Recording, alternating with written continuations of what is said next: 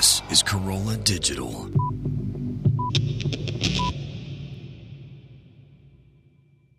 From Level 5 City in Glendale, it's This Week with Larry Miller.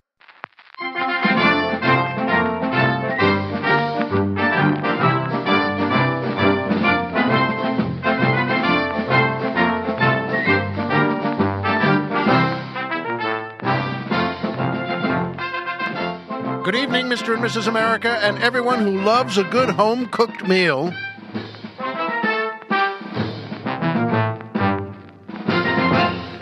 Hi, folks, and welcome back to This Week with Larry Miller. I'm Larry Miller, but in a way, aren't we all? And that music gets better every week. I say it every week, and it's the truth. And it is not baloney. I love hearing those guys play that music. And, of course, they get better every week, too. Of course, that's Scott Gilbraith with the orchestra and the Vicky Eubanks Dancers featuring boy tenor Ron Levely asking the musical question, what are the priest, the rabbi, and the minister doing in the bar in the first place? Well, that's a pretty good question. What are they doing in a bar in the first place? That's just a great classic structure, as I'm sure you all know. The priest, the rabbi, and the minister walk into a bar, and blank, then the joke happens.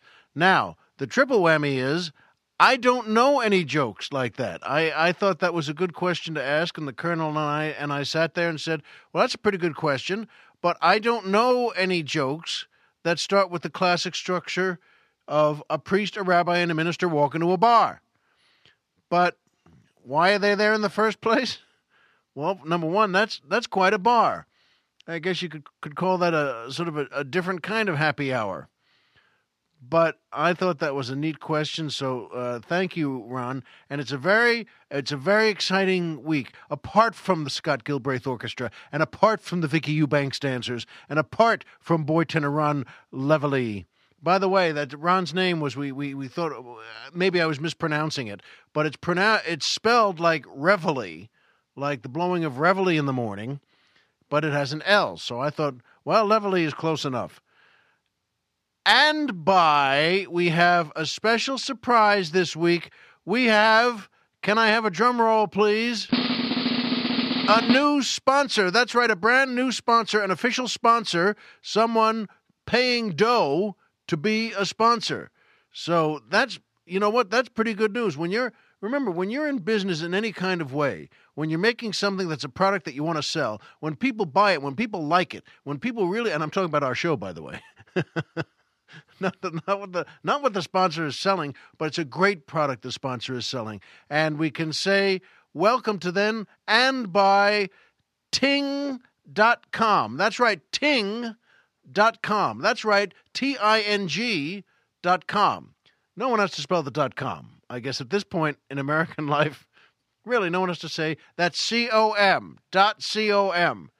Ting.com. But I'm going to tell you right off the bat, what is Ting? Ting is a mobile carrier that makes sense, and they're a reseller of the nationwide Sprint network. And what does that mean? Folks, they're a new cell phone service. And, with big companies, if you sign on with big companies, and that's a terrible thing to do. We're all going to hate the big companies right now. We're going to hate the big companies until, of course, they become a sponsor of the show, too, and spend a lot of money. Then we'll like them a lot. But as far as right now goes, big companies, you sign a contract, and you sign for 2 years, and you pay too much. But you know what? Ting is better. Ting and Ting.com. Speaking of contracts, they're truly, completely contract-free. So there's no early termination fees. You have zero fees for that. They have no bundling or ride-along services. You choose from XS through XXL service. Is that extra small through XXL? As you know, I'm with it. So you choose from the XS through the XXL service for voice minutes, text messages, and megabytes of data, all billed separately. And we told them to do that. They said, we're all going to put it together. And we said, no, Bill them all separately. Get this, no overage charges or penalties. You use more than you thought you would, you just pay for what you used. You don't get tied down onto the rail for the train to run over you, as you would with the big companies we hate until they become sponsors. And there are unlimited devices on one plan. It's really something if you think about this. They have as many devices as you want on one plan, sharing pooled minutes, messages, and megabytes. Each device has a plan. It costs a flat $6 per month. A flat $6 per month. Not 7, not 8, 6. Credits on unused service. If you use less than you thought you would, which happens, if you use less, Ting drops you down to the next level you hit and credits the difference to you on your next bill. Now, that's pretty good. Again, they don't do what bigger companies would do, but really they have the customer in mind on this stuff. That's why I think it's pretty good. There's no add-on charges. Voicemail, caller ID, tethering, hotspot, three-way calling, call forwarding, and other features, all part of the service. There's no add-on charges, no mysterious line items on your bill. Ting charges for what you used, plus whatever taxes they're legally required to collect. There's no hidden charges, recovery fees, nothing, no other nonsense. No hold customer support. You call them at 1-855-TING-FTW between 8 a.m. and 8 p.m. Eastern Standard Time, and a real person will pick up the phone. It won't be one of us here, so you'll actually get someone who knows what he's talking about. But here's the best news of all. If you go to larry.ting.com, that's me. And if you go to larry.ting.com, you receive $25 off your first device purchase or $25 in service credit. Now, that's pretty good. And at any rate, we're awfully proud. We're very pleased. Thank you, guys. And thank you for being our new sponsor. But is that all? No. And by Amazon. That's right, Amazon. That's correct, Amazon. You're right, Amazon. After you get everything Ting.com has. But what you do is, instead of going to Amazon, you go to our website, which is LarryMillerPodcast.com. Who didn't know that? Well, you're listening to one. At any rate, you go to LarryMillerPodcast.com, and they have a banner there that says Amazon. You hit that banner, and that will take you to Amazon, the same Amazon, where you can buy anything in the world you want. But this time, once you go through our podcast, our webpage, wow, it's either comical or so sad that I can't even remember which of those it is. But it's LarryMillerPodcast.com, and Amazon sends a percentage of what you order to us. And we're very happy with them, and we're very happy you order from them. So now we have two great sponsors, Amazon.com, and which you get through on our website page. Wow, this is, I'm either really getting tired or I'm getting so mature I can't remember. So you go to LarryMillerPodcast.com or our new sponsors, and we're very glad they've come on board, and we really look forward to a long relationship. That's Ting.com, Ting.com, and Ting.com, or Larry.Ting.com, where you not only get Ting.com, you get dough back by going to Larry.Ting.com. Wow, that was pretty good. Thank you, folks. In fact, that makes me feel so good. It's a perfect blend into that's right, the joke of the week. The joke of the week. That means weekly, once a week, we pick a joke, and I perform the joke, and thus it is the joke of the week. And here it is. This is from that list we've used before of the 100 best jokes in the world that are handled by people, and these are voted on by people. So it's not that it's just handled by someone you wouldn't think is funny anyway. So it's people just like you and the colonel and the doctor and me, and they've said what they think is funny. We think these are good jokes too. And so here we go. Two guys are walking down the street when a mugger approaches them and demands their money. Oh, no. They both grudgingly pull out their wallets and begin taking out their cash. Just then, one of them turns to the other, hands him a bill, and says, "Here's that 20 I owe you." Now, we thought that was pretty good. We thought, so he's finally going to pay up the 20, or the double sawbuck, that would be, right? Or the Jackson. That's the Andrew Jackson. And he's going to pay. As long as he's going to lose the money anyway, he might as well be clean with this good close friend of his, and they're both being mugged. Now, they don't know yet whether they're getting out of this alive, by the way, but at least he's clean with that dough. So that's a pretty good joke, and it's short enough that Colonel Jeff and I thought we would give you another one from the same list that we thought was funny too. Okay, ready? A guy shows up late for work. Oh, boy. And the boss yells, "You should have been here at 8:30. And the guy says, "Why? What happened at 8:30? Now, again, we thought that's a pretty good joke. It's just as silly as you want to be, but we liked both of those, especially as, well, what they should be, the joke of the week.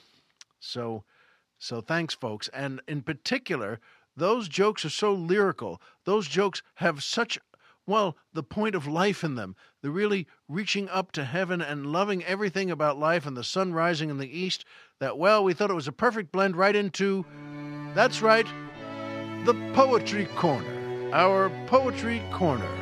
The corner of poetry. The corner where we have poems and poetry. I love doing this. I'm glad you do too, that poetry is such a nice thing to bring into a world like our show here. And it's a perfect time for a corner, and we get to do many different kinds of poets, and we like it very much, and we hope you do too. Here's one, another one we've read from the great Rudyard Kipling, and we've read from him before, and we will again. There's so many great poets out there. And this one is, he had a great sentimental and a great side of affection in him. And this one is called The Power of the Dog.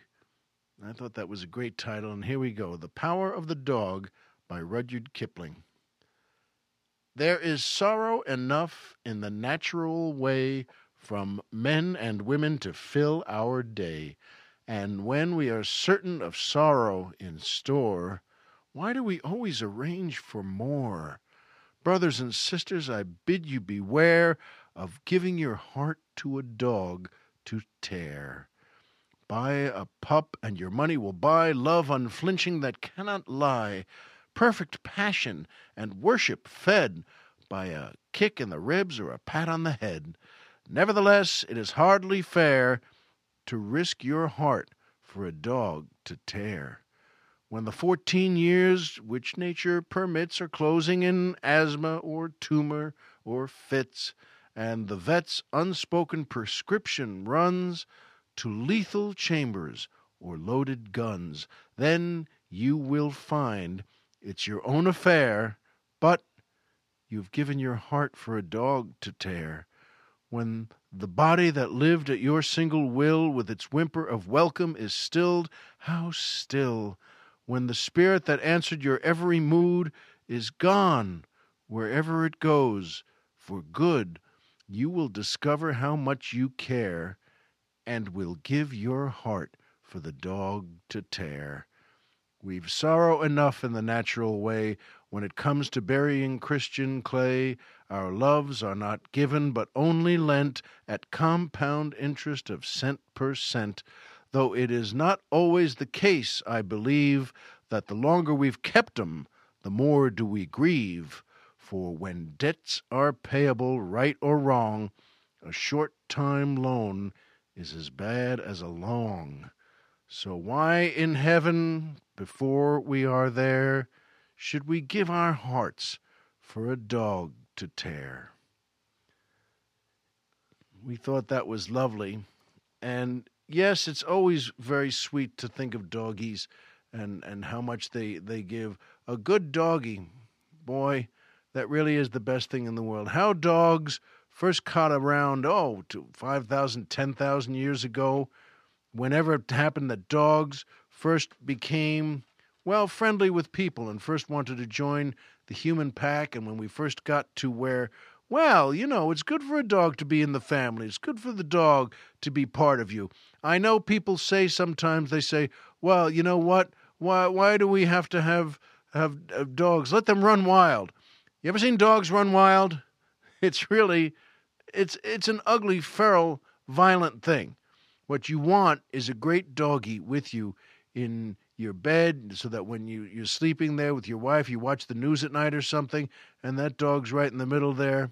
Or when the kids play with the dog, something, that's the way to go. And yeah, it's the greatest thing in the world to give your heart to a dog who might tear. So in any case, it reminded me of, for the week, my magic movie moment. Because there's so much, that's why I love talking about magic movie moments. There's so many different ways. There are so many different ways to love a movie, a kind of movie, a style of movie, a structure of storytelling in a movie. And sometimes it's a movie you've seen 30 times and love every time. And sometimes it's a scene or just a moment where one character looks at another and it reminds you of that every single week. Sometimes it really affects you that way. And you know what? That's not one of the cases this week. It's a movie I never saw, and I didn't think I'd like it. It didn't look like my cup of tea. But you know what? It sure was, and I hope it'll be your cup of tea after you hear this also, and the magic movie moment in it. It's called The Gold Diggers of 1933. And for those of you who don't normally like things like that, it's in black and white. It's from 1933, and it's a love story. And you know what? For those of you who don't like something like that, I didn't think I would either. But I saw it, and I liked it so much. It's a long time for me, and probably for you as well, where we give our hearts to a movie like this and just watch it from beginning to end. And folks, I'll tell you, it's in 1933, and the rich guys are originally going to throw the poor girls out, and they're not going to like this. I don't want to spoil anything, but then turns out everybody falls in love with everybody else, and there are three couples there at the end. It's so wonderful. Guy Kibbe and Warren William, who play the two of the rich guys, and of course the great Dick Powell, and so many beautiful young women. Remember, it's 1933. It's before these women became great stars on their own. It has Ginger Rogers and Joan Blondell. It has so many really beautiful young women in it. And you say, look at them. They're gorgeous. By the way, in 1933, it turns out this was just before a lot of the more stricter censorship took over in Hollywood movies, and they were still selling things or showing things that were, well, not what we would call sexual today, but a little risque for the times. It was so wonderful. The story it tells moves them along, and then the guys start to fall for the girls. The girls think that they're going to con these guys, and they'll get their money. And you know what? Everyone winds up loving everyone else. Yes, that's the word. Not caring for, not committing to, but it was still when stories are being told of you fall in love and get married. And that's what these folks do. And by the end of the picture, I'm telling you, to see these three couples standing there, having done this, you and I might say, for this conversation right now, well, that's silly. In an hour and a half, how could you have all that happen and have these folks wind up together and commit this way and love each other and get married? You know what? I watched it and I thought, why not? It was a great, joyous, happy, why not? I was smiling so broadly on that, thinking, why the heck not? Look at these three couples. Is it real? It's as real in this movie. It's as real for these characters. It's as real for this story as it's ever been. And to see these wonderful actors and actresses really doing what they should do, which is act just like they are, which is they're in love and they just got married. And you know what, folks? The three young, beautiful women are in love with the three, well, older, rich guys, and why not? So that's something that made me so happy. Yes, it's black and white. Yes, it's 1933, But I'll bet you $1. You know what? If you just do what I did and go get that or pull it up on your TV and whatever system you have, The Gold Diggers of 1933, you invest the time, put your feet up and watch it and enjoy it all alone or with the family. It's a terrific movie, and it pleases you. It satisfies. And you think to yourself, how do you like that? I bought it all the way. And what's wrong with that after all? What's wrong with buying it all the way? What's wrong with taking a simple story like that and simple characters and making them wonderful? They were all so good. And by the way, it was the first movie that Busby Berkeley choreographed when he became, as you know, as you should know, as you know now, he became one of the greatest parts of Hollywood, of storytelling. And the way he choreographed scenes and the way he did and the way he showed them from above, it was just terrific. And the same as the love story, you see what Busby Berkeley did and you think the same way. Why not? And you really have a great smile on your face by saying, why the heck not? Every part of that movie is. So that's my magic movie moment this week of seeing those three couples at the end with a big smile on my face and thinking, why not? There are some great dark, sad movies. There are some great sorrowful movies with high stakes. There are some great James Bond movies. There are some great every kind of movie. But you know what? Just to remember where storytelling came from and just to remember what the world looked like in America in 1933, try this one, The Gold Diggers of 1933. Gold diggers at the time was a slang word used for young, beautiful women who were just, well, gold digging. They just wanted to go after older, rich guys and marry them. And so it's not a compliment, really, but all the young women began to laugh at it. And this one starts out that they're gold diggers. But you know what? They're not. They're just folks like you and me, the six of them, and they fall in love and get married, and they make a simple story great. And I had a simple story that went great this weekend. Sunday night, after all the sports with the kids and all the lessons, and one of the kids has to do the work where you do community service work for 7 hours, and it's at another school, by the way, which is always to me one of the dumber things. He's in his school. They tell him, no, you have to go to another school to do 7 hours work for them. But you know what? He enjoyed it. He put in good work. He helped them a lot.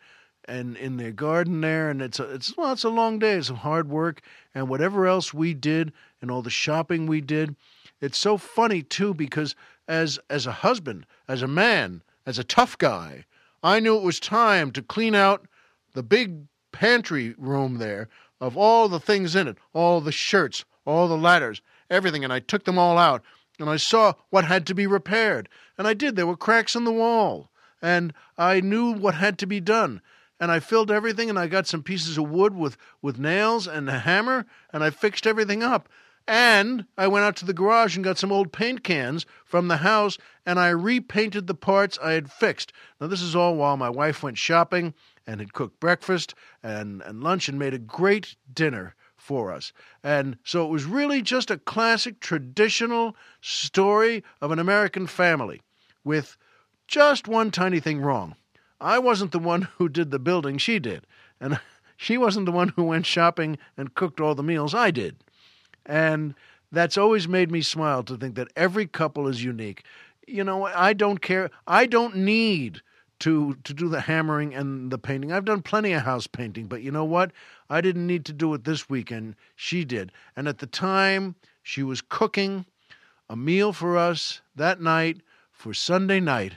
And it was going to be one of the things she got from a TV show or a book somewhere, a spaghetti. It's a beefy Italian sauce, carbonara, maybe that's it. And it has to simmer all day for 6-7 hours while one of the kids is out doing community service. And she makes some pasta to go with it. And she got a loaf of Italian bread that I got. And you cut that up and you make it ready for, well, it's classic garlic bread and and some nice hot vegetables and with mushrooms and onions in it on the side. And you know what, by the way? We all ate together at the end of the night at 7. Nothing fancy, but that's why it was great, because it was nothing fancy. My wife cooked it all day, and she did her best, and she's a good cook anyway, and she put it all together, and I set the table because I do that really well. And we sat down, the four of us, and with the dog there, and we ate this meal. And you know what? When we passed the bread, and when we, said a thank you prayer, and when we did everything we do there, folks, that was the best meal I've ever had. Now, I know I've talked about the best meal you ever had before, and it's not the fancy restaurants. It's not the ones where a big meal that costs $1 gillion, and you think, oh, look at that. They put half the caviar in the eggshell. That's terrific. I'm glad if that's what you like, that's fine. And I'm glad the restaurants are doing well. But that's not the greatest meal I ever had. This quiet meal with the family that my wife cooked all day long, where we all sat down, and it's the thing we were all together. And I got to say what my dad used to say every single time. I've mentioned that before on the show here, that he used to say when I was a kid, when my mom made something good, really good, he used to look around and say to us, to the kids, you know what? You couldn't get this meal in a hotel. And for his generation, for those classic Depression folks, that was the highest compliment they could give, because they were never going to go to a hotel. And for them, the thought of a meal in a hotel, and it was pronounced even hotel, that's how far it was to think of going there. But I say that every time, and I said it Sunday night. You know what? My wife said, how is it? I said, how is it?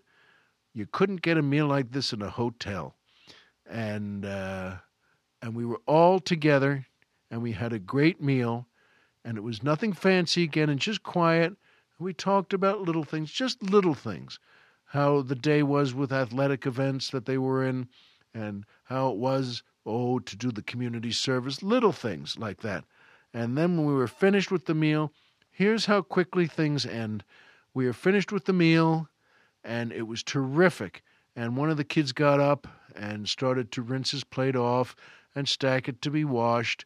And, we all got up, and we were all still just laughing at something. And we gave the dog some stuff. Well, he always gets things that we eat. And you know what? As soon as we got up, though, I realized, as soon as we started moving to the sink, I realized, and I think they all did, and I said that, wow, I guess that meal is over now.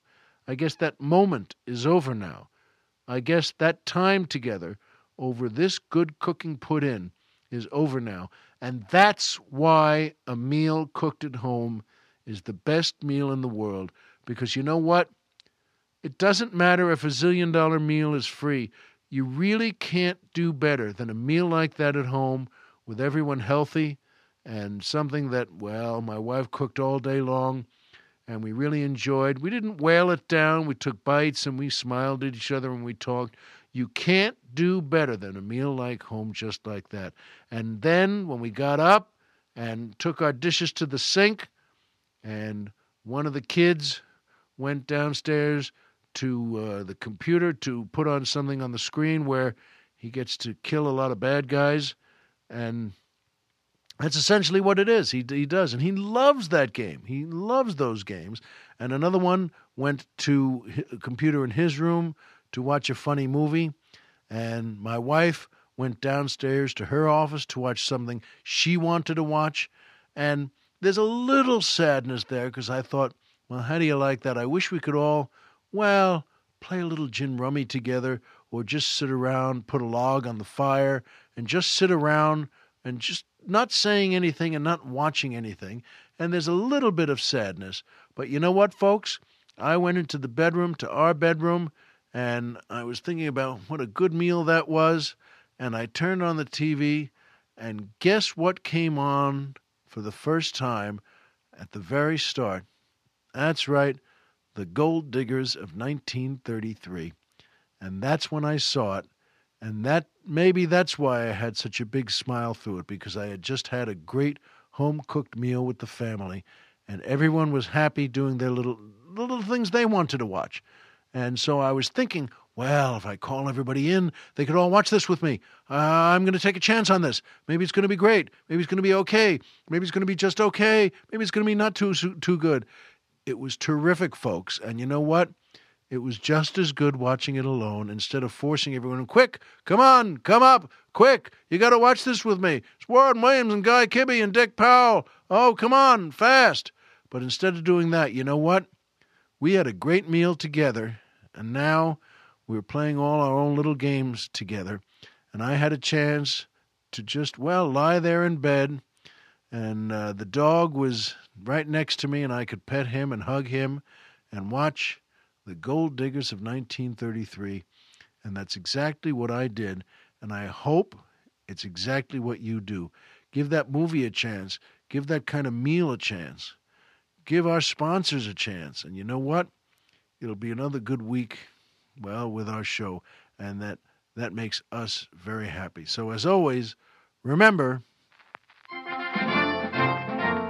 if you walked out of bed today and had a job to go to and a home to come back to and someone there who cares about you, folks, the game's over and you've won. And you are now one of the gold diggers of 1933. Thank you for listening. We'll see you next week.